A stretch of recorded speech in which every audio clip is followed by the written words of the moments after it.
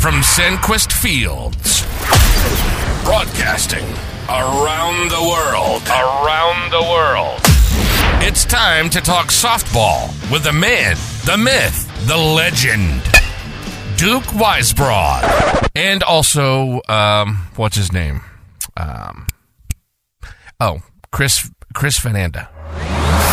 Ladies and gentlemen, this is the Cambridge Isanti Softball Podcast.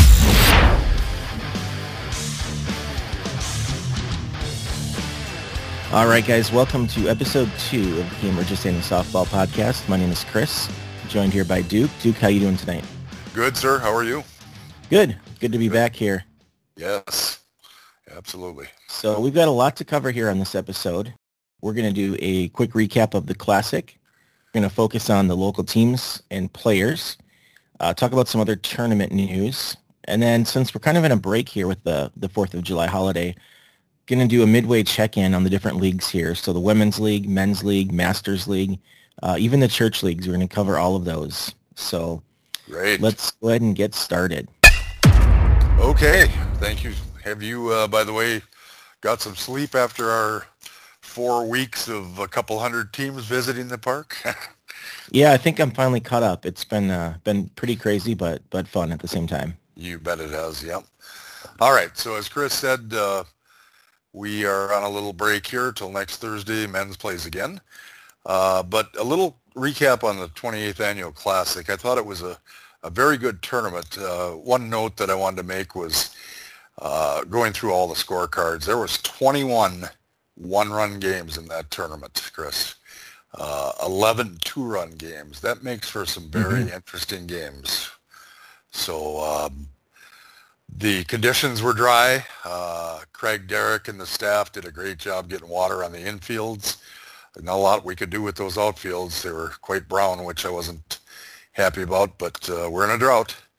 And as of now, after that rain we had last weekend, they're starting to come back. So it's getting green out there, and soon that corn will be tall and the beans will be rising, and it'll be a beautiful place to be. So at any rate, in the Women's Platinum, DeMarini Blackhawk S2N of the Illinois won the tournament with a 10-0 victory over the Wreckers, Minnesota Wreckers. Jennifer Pisani was voted tournament MVP.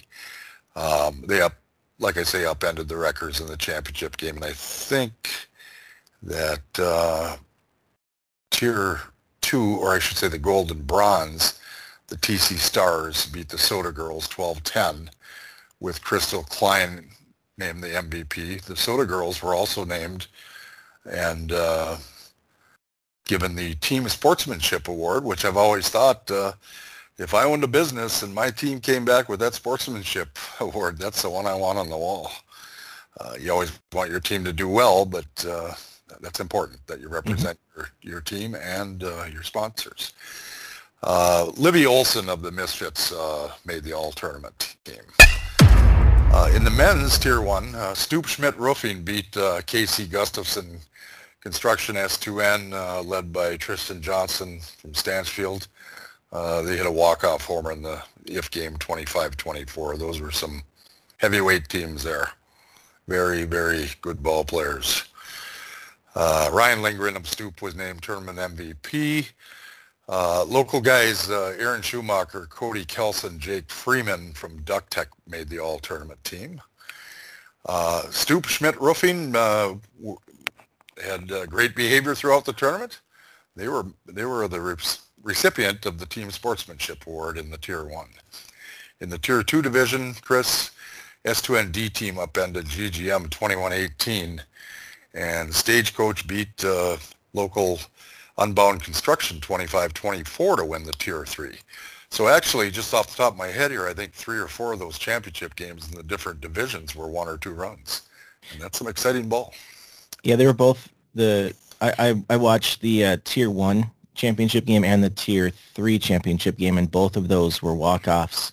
Yep. Where the winning team was behind going into the bottom of the 7th. So those were really, really great games. Oh, they were, for sure.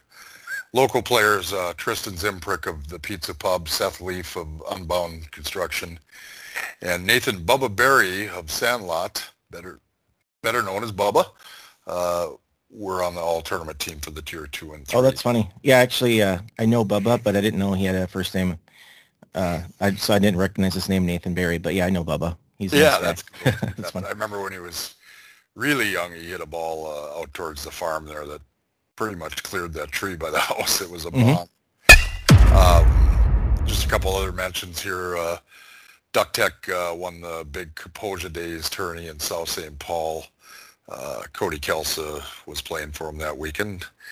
Aaron and Jake were not there. Our friends, the Silverbacks D team, went up to that 423-team McQuaid's tourney, and that is a charity tourney, Bismarck, Mandan area. There were no games, Chris, played on Saturday as they had one of those swirling rainstorms up there, so they had to draw cards on Saturday. I don't know how else you could do it, really, with that many teams. And Rhonda Robinette, Donnie's wife, drew a 10, and the opposing team drew a 9, so they advanced. And then she drew a king, and the opposing team had a 3, so they made her into Sunday. Lost their first game Sunday and rallied, I think, 8 games to the championship, and they got about a 6-foot trophy that they brought home. So that was pretty cool. And Pizza Pub SPG won the Spudfest D bracket. Maddie Moline, I guess, pitched tremendously throughout the weekend. So congrats to those teams. All right, so before we go further, I just want to thank everyone for listening to the podcast. We got a lot more listeners than we really thought. I was kind of thinking we'd have 40 or 50. I was hoping we'd 100 eventually this season, and we had 161 here on the first episode. So that's really great, and I appreciate that, and I appreciate all the feedback we've gotten. One thing I've noticed, though, that's kind of interesting is listener-wise, 87% of our listeners are male. There's only 13% that are female here. We have a lot of female softball players in and around Sandquist, right? Yes, sir. Yep. So I just want to let the ladies know, this show is ladies first always. And so please share this with your teammates. Let them know about the show. And to that end, we're going to start off and we're going to cover the women's league here. So kick it over to you, Duke. Thank you, Dr. V. Okay, the low draft picks who won the league last year in 22 are 13-1 right now. The Beavers beat them Wednesday night, 15-14 in a good game. Chaos, Woodchucks, Beavers, low draft picks, Misfits, Jailbirds, Screwballs. I mean, they're all really good teams, and we appreciate the 2 or 3 teams that came from another league that went defunct, and they'll get comfortable and play as well. But what we did, Chris, was we did 2 rounds where you play every team. So that's going to end, I think, on July 18th. That's the first 18 games, so 9 weeks. There's 6 games left over. And the new league director, Brittany, had some feedback, and we want to make sure that we can make the league as friendly and so people have fun. So we're gonna fix those last 6 games, and that'll be on the website at cisoftball.com probably within a few days here. But so that maybe the upper half of those teams are going to play each other, and then the lower half in the standings right now are going to play each other. So that'll make for some good competitive games too. But it's a great league. I mean, that women's league is, I'd have to say it's got to be one of the best in the state. I mean, there's a lot of good ball players out there, and you got teams like the Jailbirds that have been around for, 40 years maybe. They keep refueling at the bottom end. You've got Chaos, who's always been strong. Low draft picks is actually a takeoff of the nicest girl in softball, I think, Ashley Anderson, her Minnesota Lunatics team. They're doing well. Screwball's been around forever, and it's just a great league. It really is. Yeah, I was watching the low draft picks versus Beavers on Wednesday night. Yep. And that was a really, really good game. I watched that specifically because I didn't really know many of the players on either team. and I just noticed how good they are in the standings, and I wanted to check that out.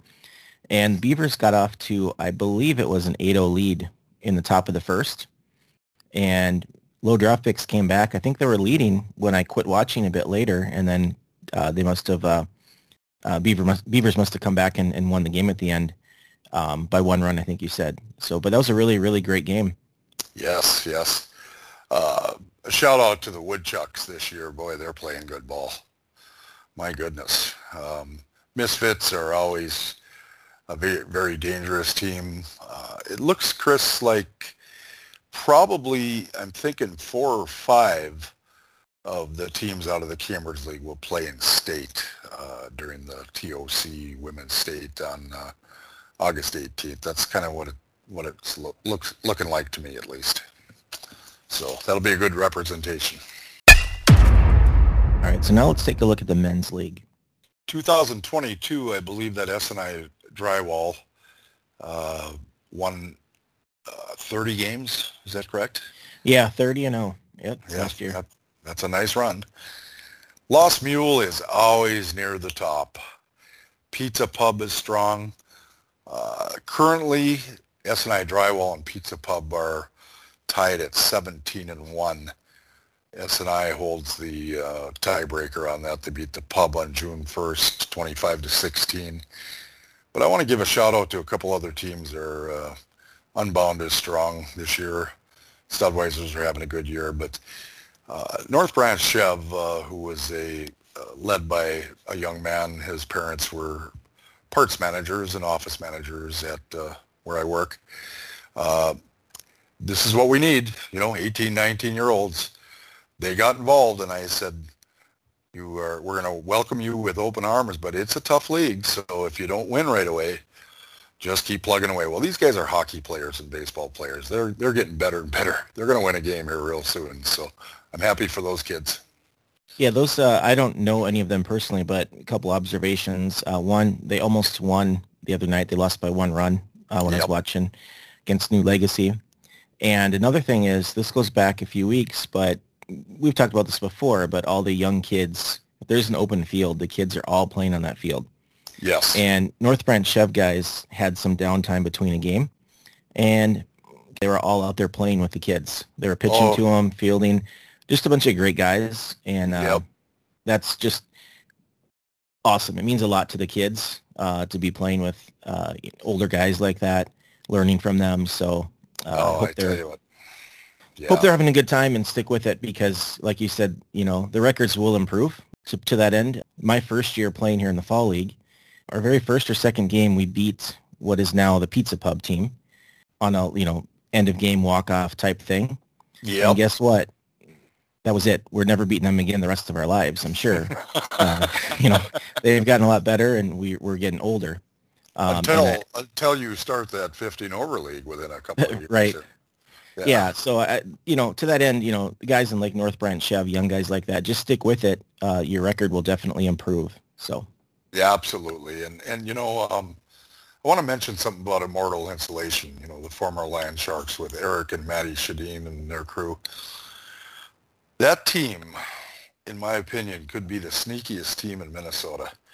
I mean, they are, just when you think they might be out of the game, they find a way to fight back. And I tell you, it's really interesting. They've beaten some very good teams. They've beaten Fairline in tournaments. They're just fundamentally sound. And Joey Jones is a superstar, in my opinion, with that one of the few left-handed shortstops, but he knows how to play that hop. And they're just a bunch of good friends and that take it seriously and have fun. And then there's a team called New Legacy that I want to mention. I watched a little bit of the game last night, and do you know that team at all? You know who it is? Yeah, I sure do. Okay. Yep. Your son plays on it. Yep. And that team that Al and Jeff put together, a little bit of veteran leadership with a lot of team speed, and that's a team right there. Their games last night, I think they win by 1 and they lost by 1 right down to the wire. The first game, I don't know what the score was, but I think they won comfortably. Yeah. The second game they lost to Immortal by 1 or 2 runs. They had a chance to win it, bases loaded, 2 outs, actually in extra innings right before the lights went out. They ended up losing, but it was a great game, and if they would have won that would have been 4 wins in a row for them. Plus, in the tournament, the Classic, they had defeated Unbound in the first round, which is probably their best win they've had as a team yet, because Unbound is obviously an incredible team, and they went on to get second in Tier 3. But it just kind of shows the rapid improvement they have here, and I've noticed, kind of watching and observing, Jeff is a really, really good coach.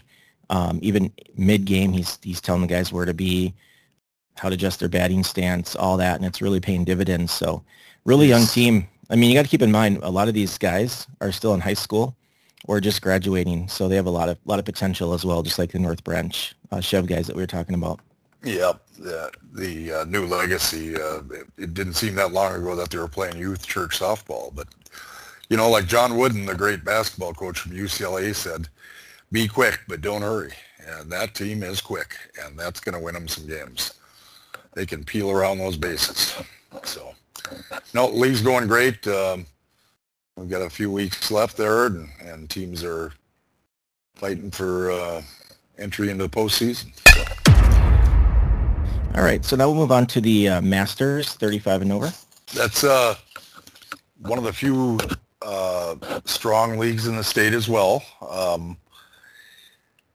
JLS, Schweeters, Dirty Swag, which is some of the old drillers, and Sean Stanzer. They're 14-1. They are up on Chico's Mule 13-3 with a 2-game lead, and of course Brad's Cab and NMM are in the middle. Fire department looks good this year, and the other Chico's team, they got some players too. So we're hoping, Chris, that when we host the State Masters tournament at the end of July here, that we have 4 or 5 of them teams that'll play. I think that will be a good tournament because, like I say, some of these guys aren't quite as fast as they used to be, but boy, they know that game. Yeah, definitely. And how many teams are you expecting for that Master State tournament? Well, it's been running about 8 to 10 in Sauk Rapids. I think it will be a little more than that. We'll no doubt get a couple Brainerd teams, maybe a couple out of the cities, maybe one from like Pine River. But the unique thing about it is, and we can talk about it a little bit, but you can form that team. You just have to make sure everybody on the team's 35 or older within the calendar year. So you could be 34 right now and have a December 31st birthday and play. So okay. That is actually coupled with the Masters on Saturday, then the State Correc on Sunday. But at any rate, Masters League is hanging in there. They have 1 week left, and they start their end of the year tourney, the league tourney, which I think starts July 18th. Okay, awesome. Yeah, that'll be fun. And it seems like from afar, the number of teams in the league has increased over the past couple of years. Is that accurate? In that Masters League? Mm-hmm. Just by 1 or 2. Yep. It's been 5 we haven't got down to 4, but you almost got to have 5, 6, 7, 8 to do a decent league, and Brad's worked hard on that. We try to attract teams from the northern suburbs and Princeton, Elk River, and so on, but it's hanging in there. So, how many other leagues are there that you're aware of around the metro or Sauk Rapids or wherever? Well, Sauk Rapids has got a few. There's a lot of MSF leagues that people it doesn't meet the eye, like maybe down in Mankato, up in Brainerd. Well, not MSF in Brainerd, but mm-hmm. Actually I talked to Katie Kaufman, the parks director from Brainerd yesterday, and I asked her if we could post that flyer on there because we've always gotten a couple, 3 teams out of there, but there's few here and there.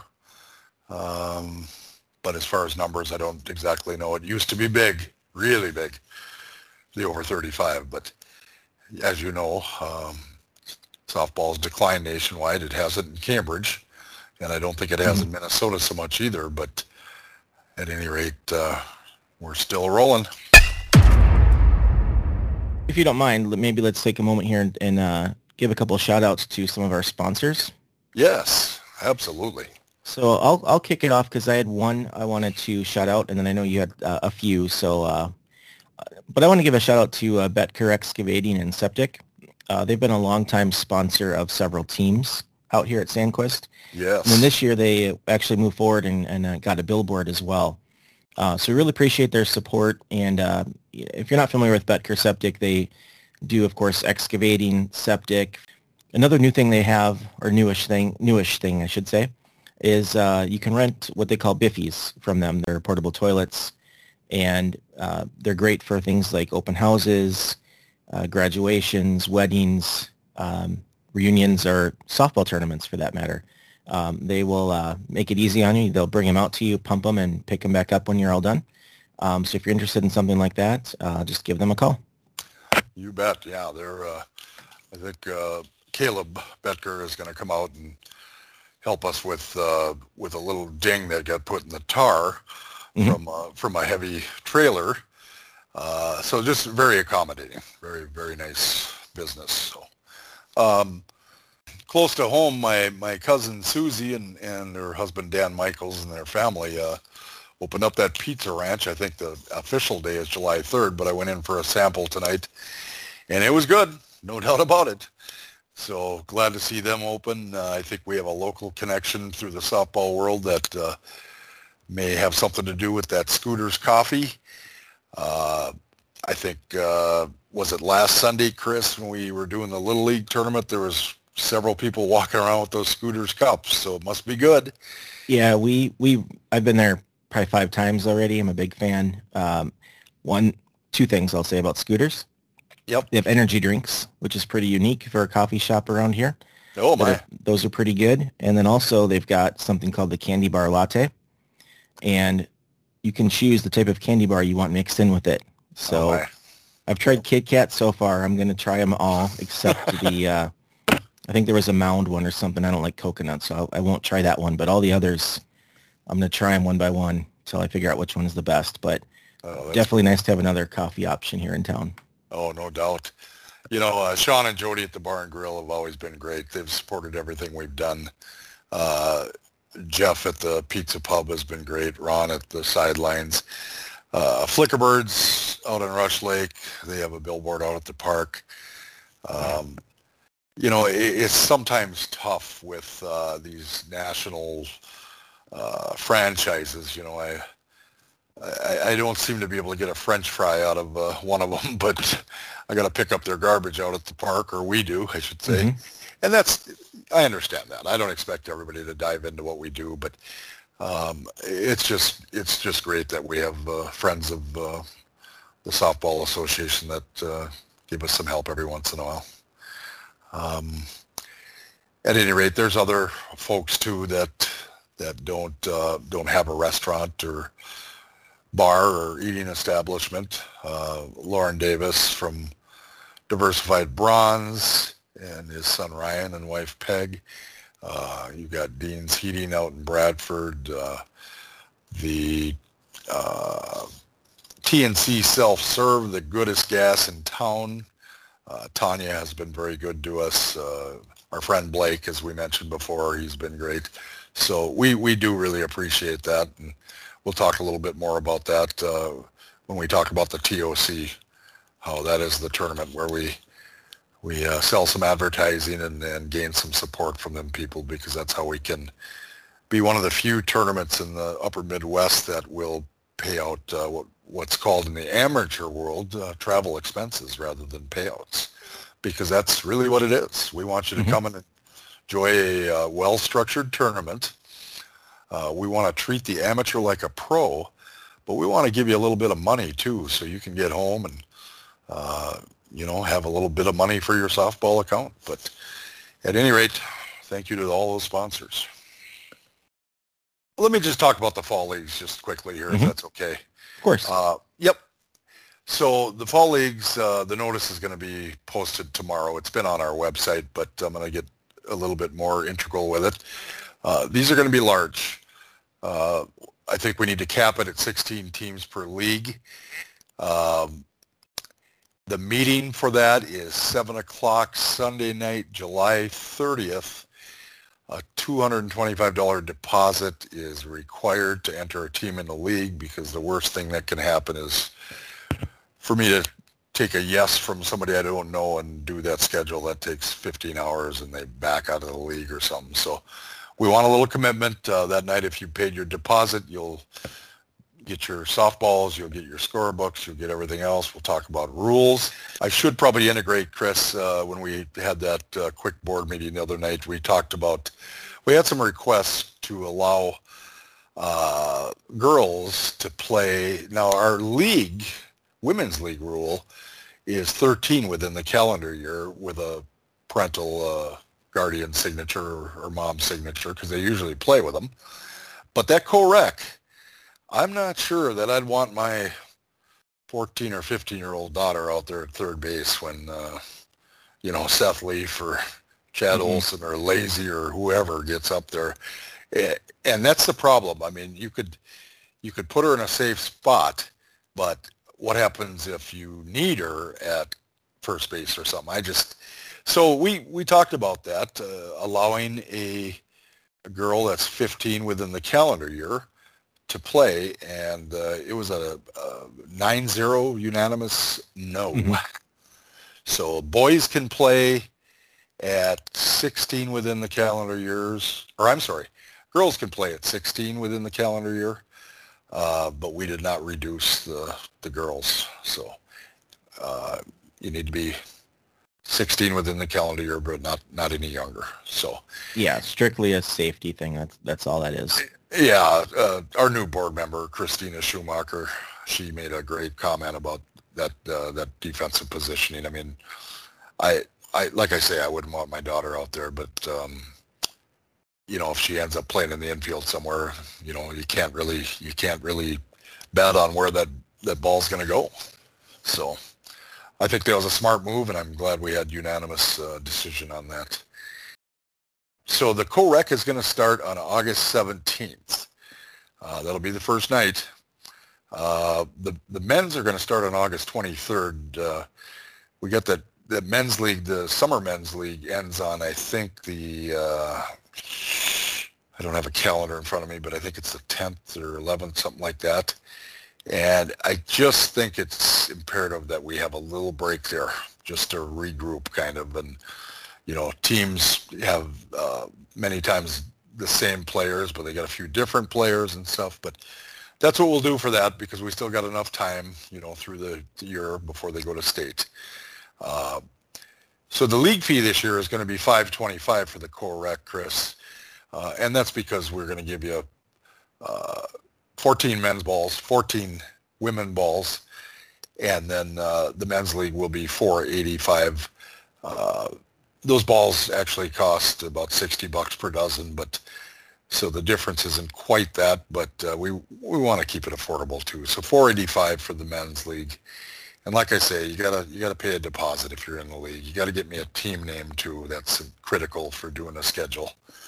But that's a great league, both of them.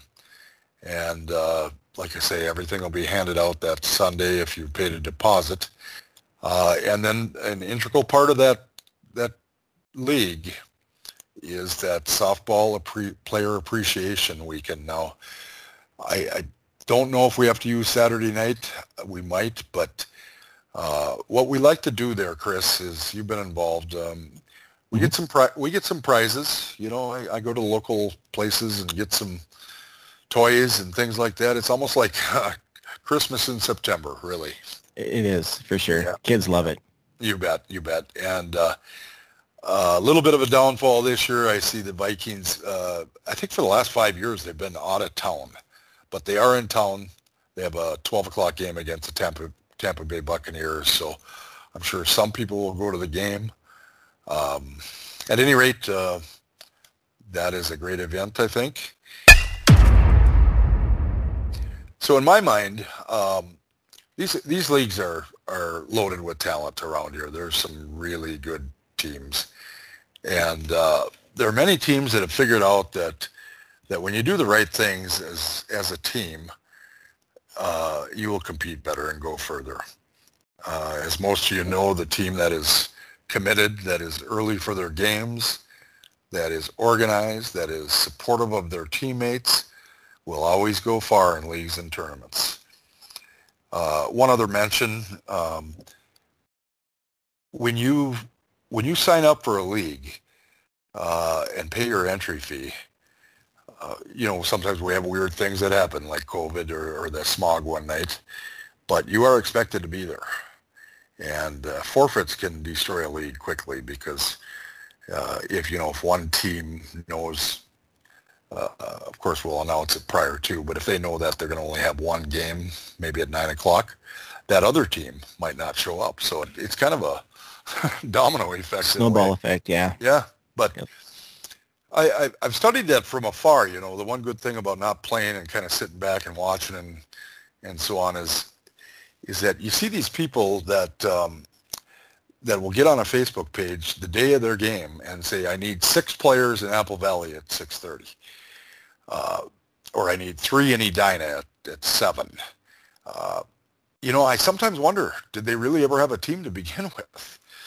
Or did somebody just pay the entry fee and say, let's just, throw people in left and right? And as you know, Chris, sometimes people look cross-eyed at me, but I've always thought that in our leagues, you can only play on one team. Because if you open that up, that will definitely affect the integrity of the league. I guarantee you. It's fun to see people play, but, if you got people jumping on teams all the time, well, sooner or later, it'll be the last night of that league, and you might be tied with another team, and they got some superstar playing that maybe thinks he or she should play the third game of the night with some other team. That will end up in a situation that's unexplainable. So, we just try to be consistent. And there again, on those Facebooks, it's funny how many people, and it's kind of the same people, the same names. I don't know everybody, but they say, anybody need a guy tonight? Play third base, right field, pitcher, this and that.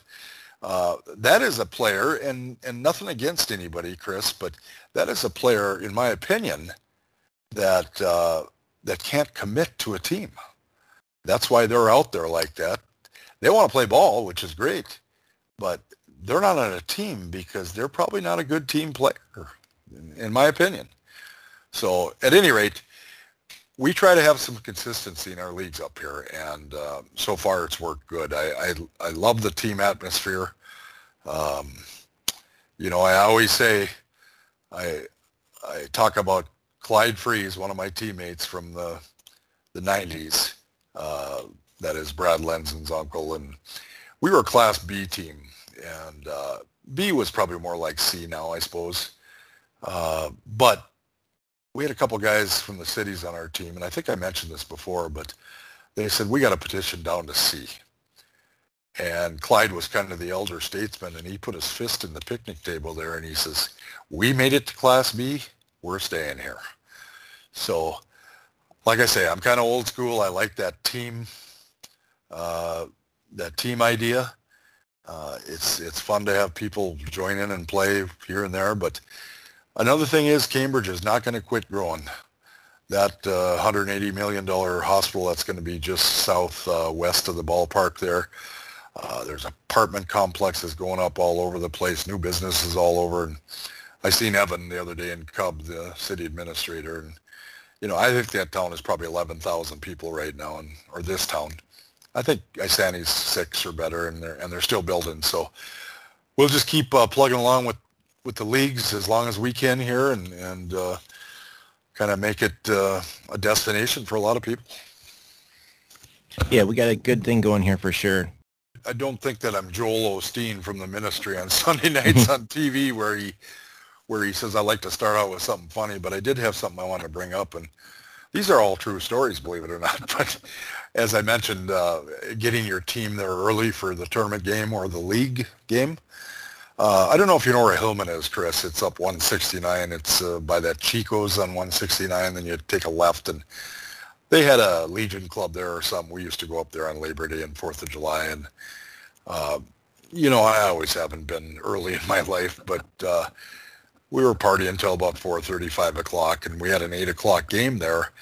And I figured the only way I was going to get up for that game is to bed down just like a big deer right at home plate. Now, that home plate is not a good pillow, I can tell you that. But I knew in my mind that the only way I was going to wake up is when that umpire came for that 8 o'clock game and said, let's play ball. So that's my alarm story. I'm picturing that. That's awesome. It's true. It's too bad that didn't happen now because you would have been on TikTok or something. That would have been great. Oh, I suppose, yeah. Yep.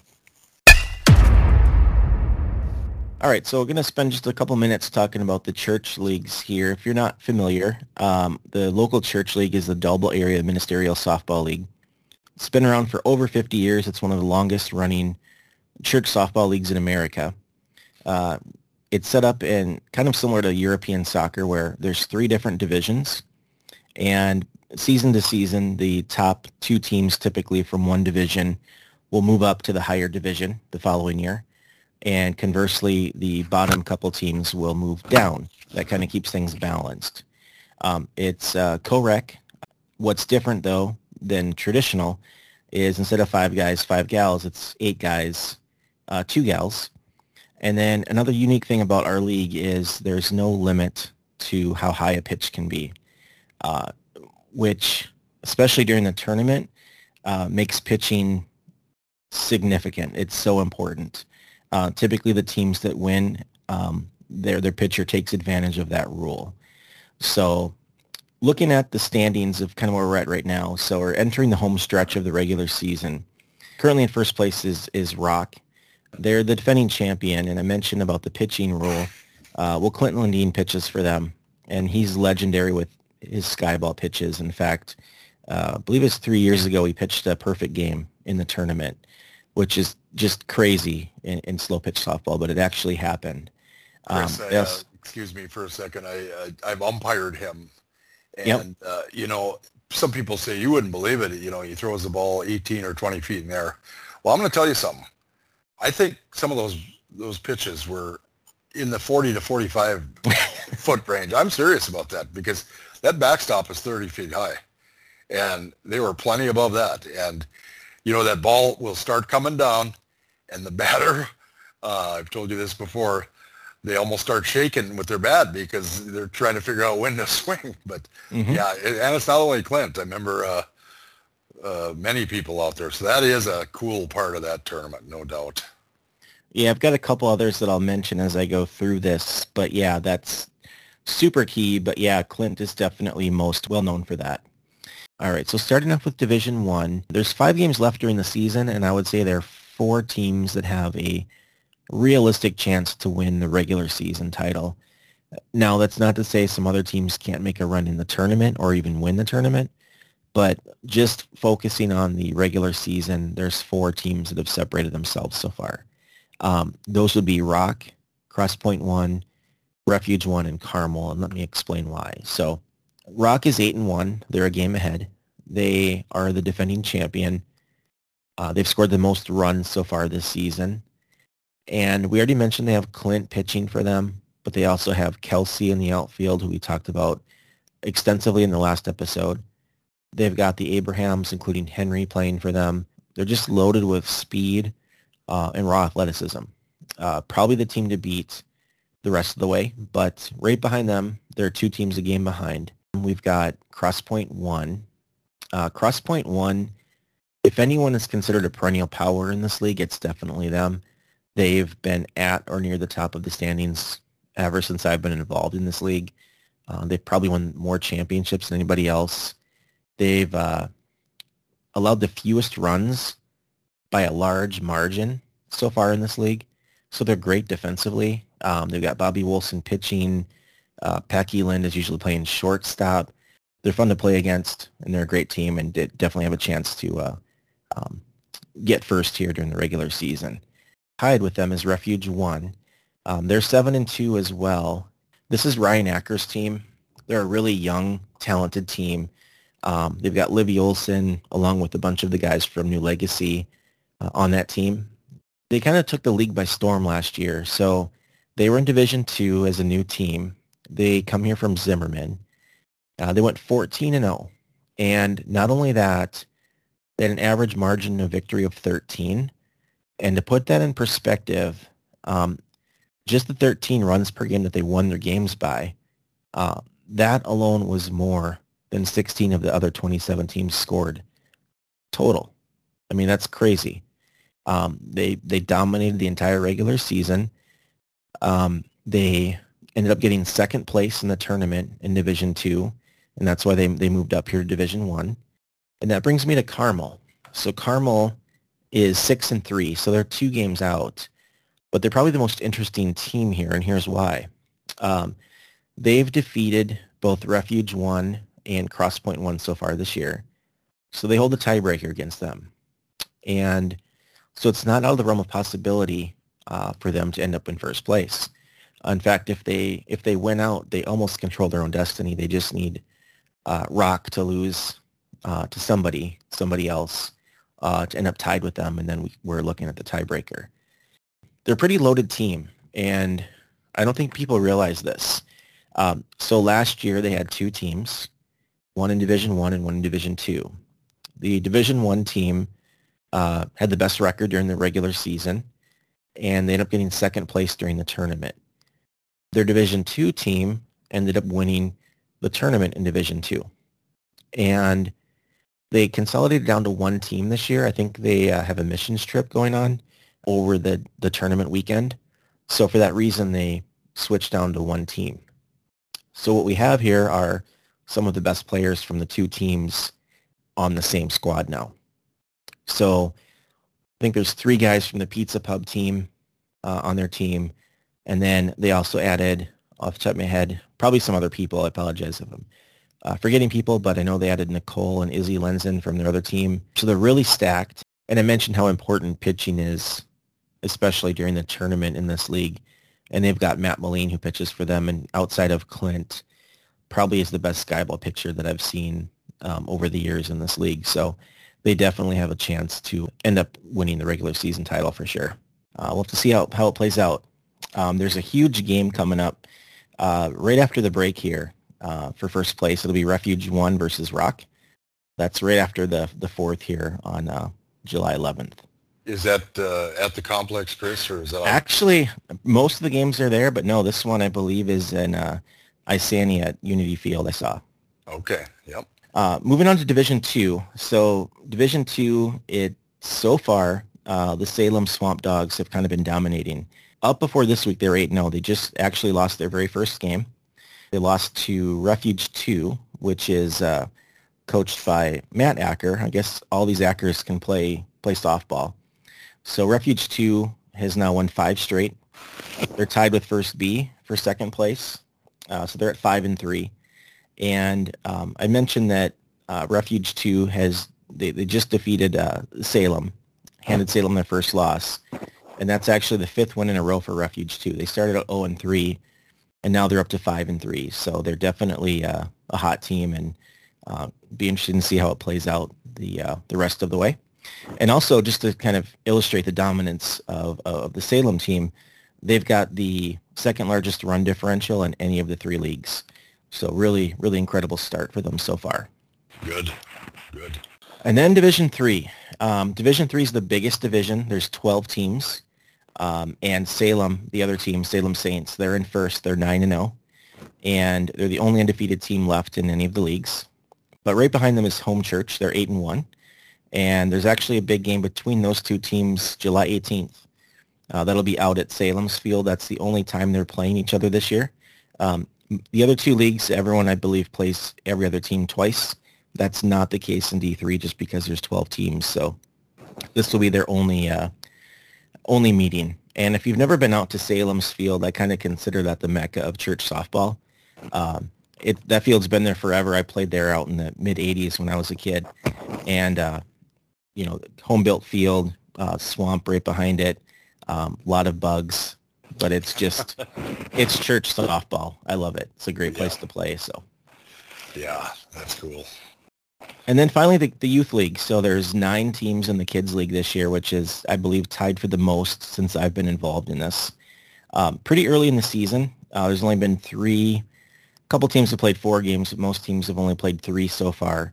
But at this point, Cambridge Lutheran and Carmel both look really strong. They're 3-0, and they have run differentials of 46 and 36 respectively.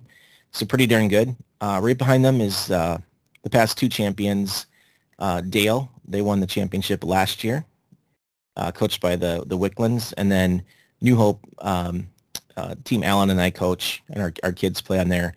We're 2-1 right behind the top 2 teams there. So I will say my observation is the league this year is very balanced. It's more balanced than I typically have seen it.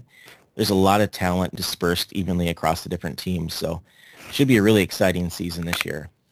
Well, that's exciting news. When I get there on Monday nights and walk up to the headquarters there can be 15 to 23 kids on that or in that dugout, and they've all got their uniforms on, and they all got bat bags, and they're having fun with their friends, and it's all about the camaraderie. I'm telling you, it's cool to see.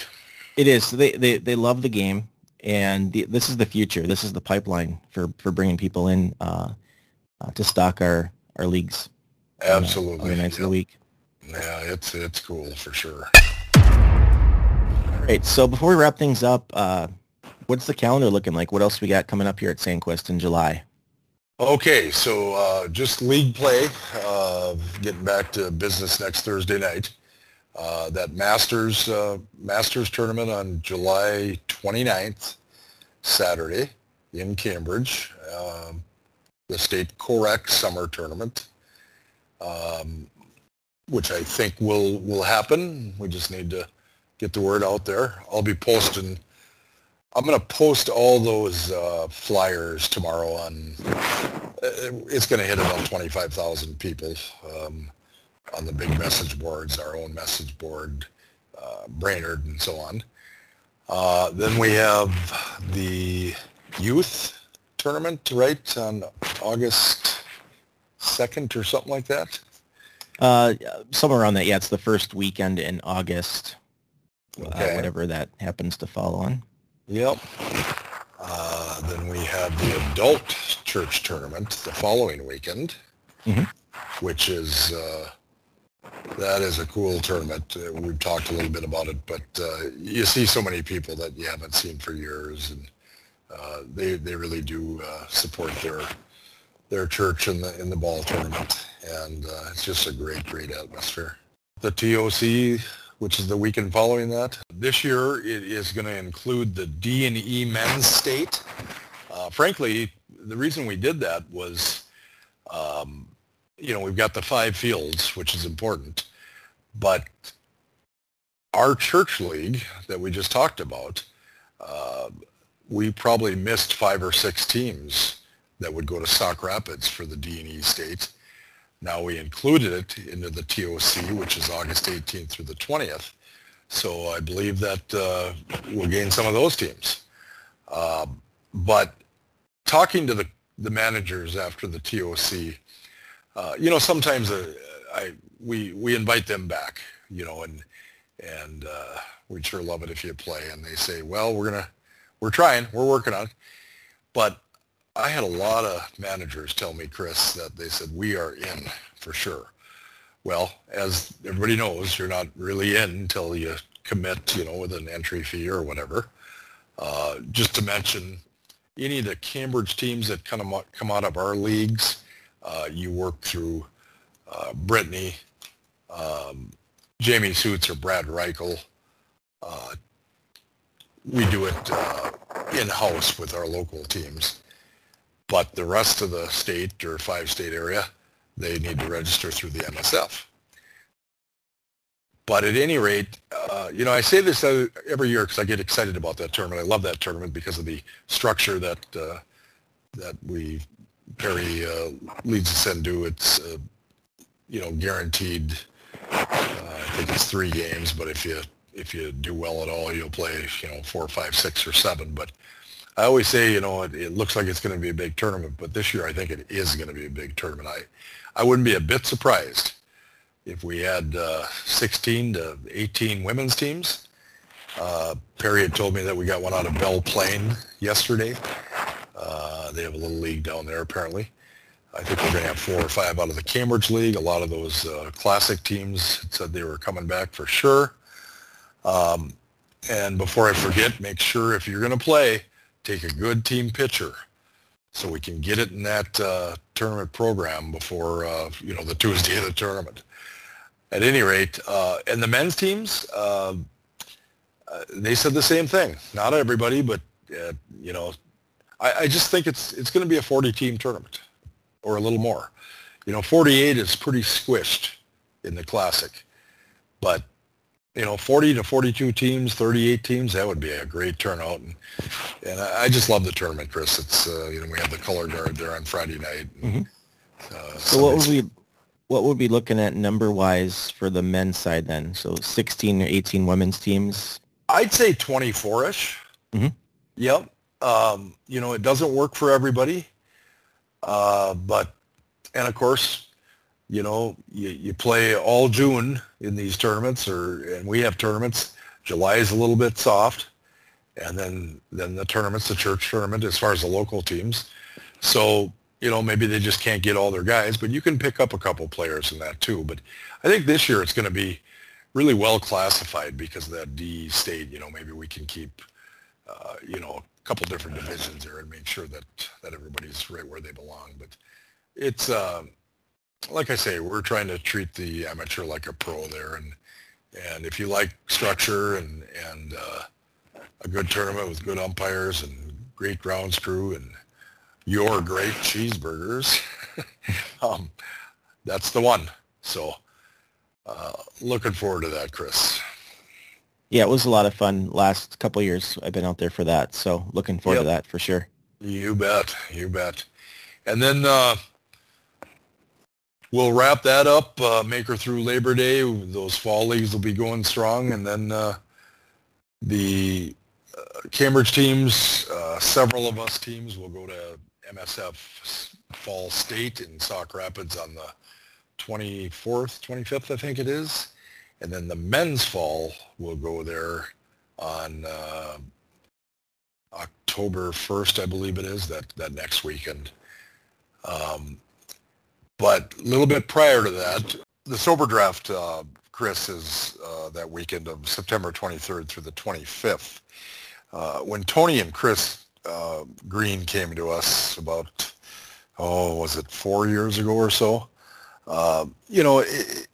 We want to always be involved. It's our park that we put a lot of time into, and you just can't have everybody doing tournaments there and so on. But, being a little bit greedy there, I guess, I'm sober now and have been for a while, and I like the idea.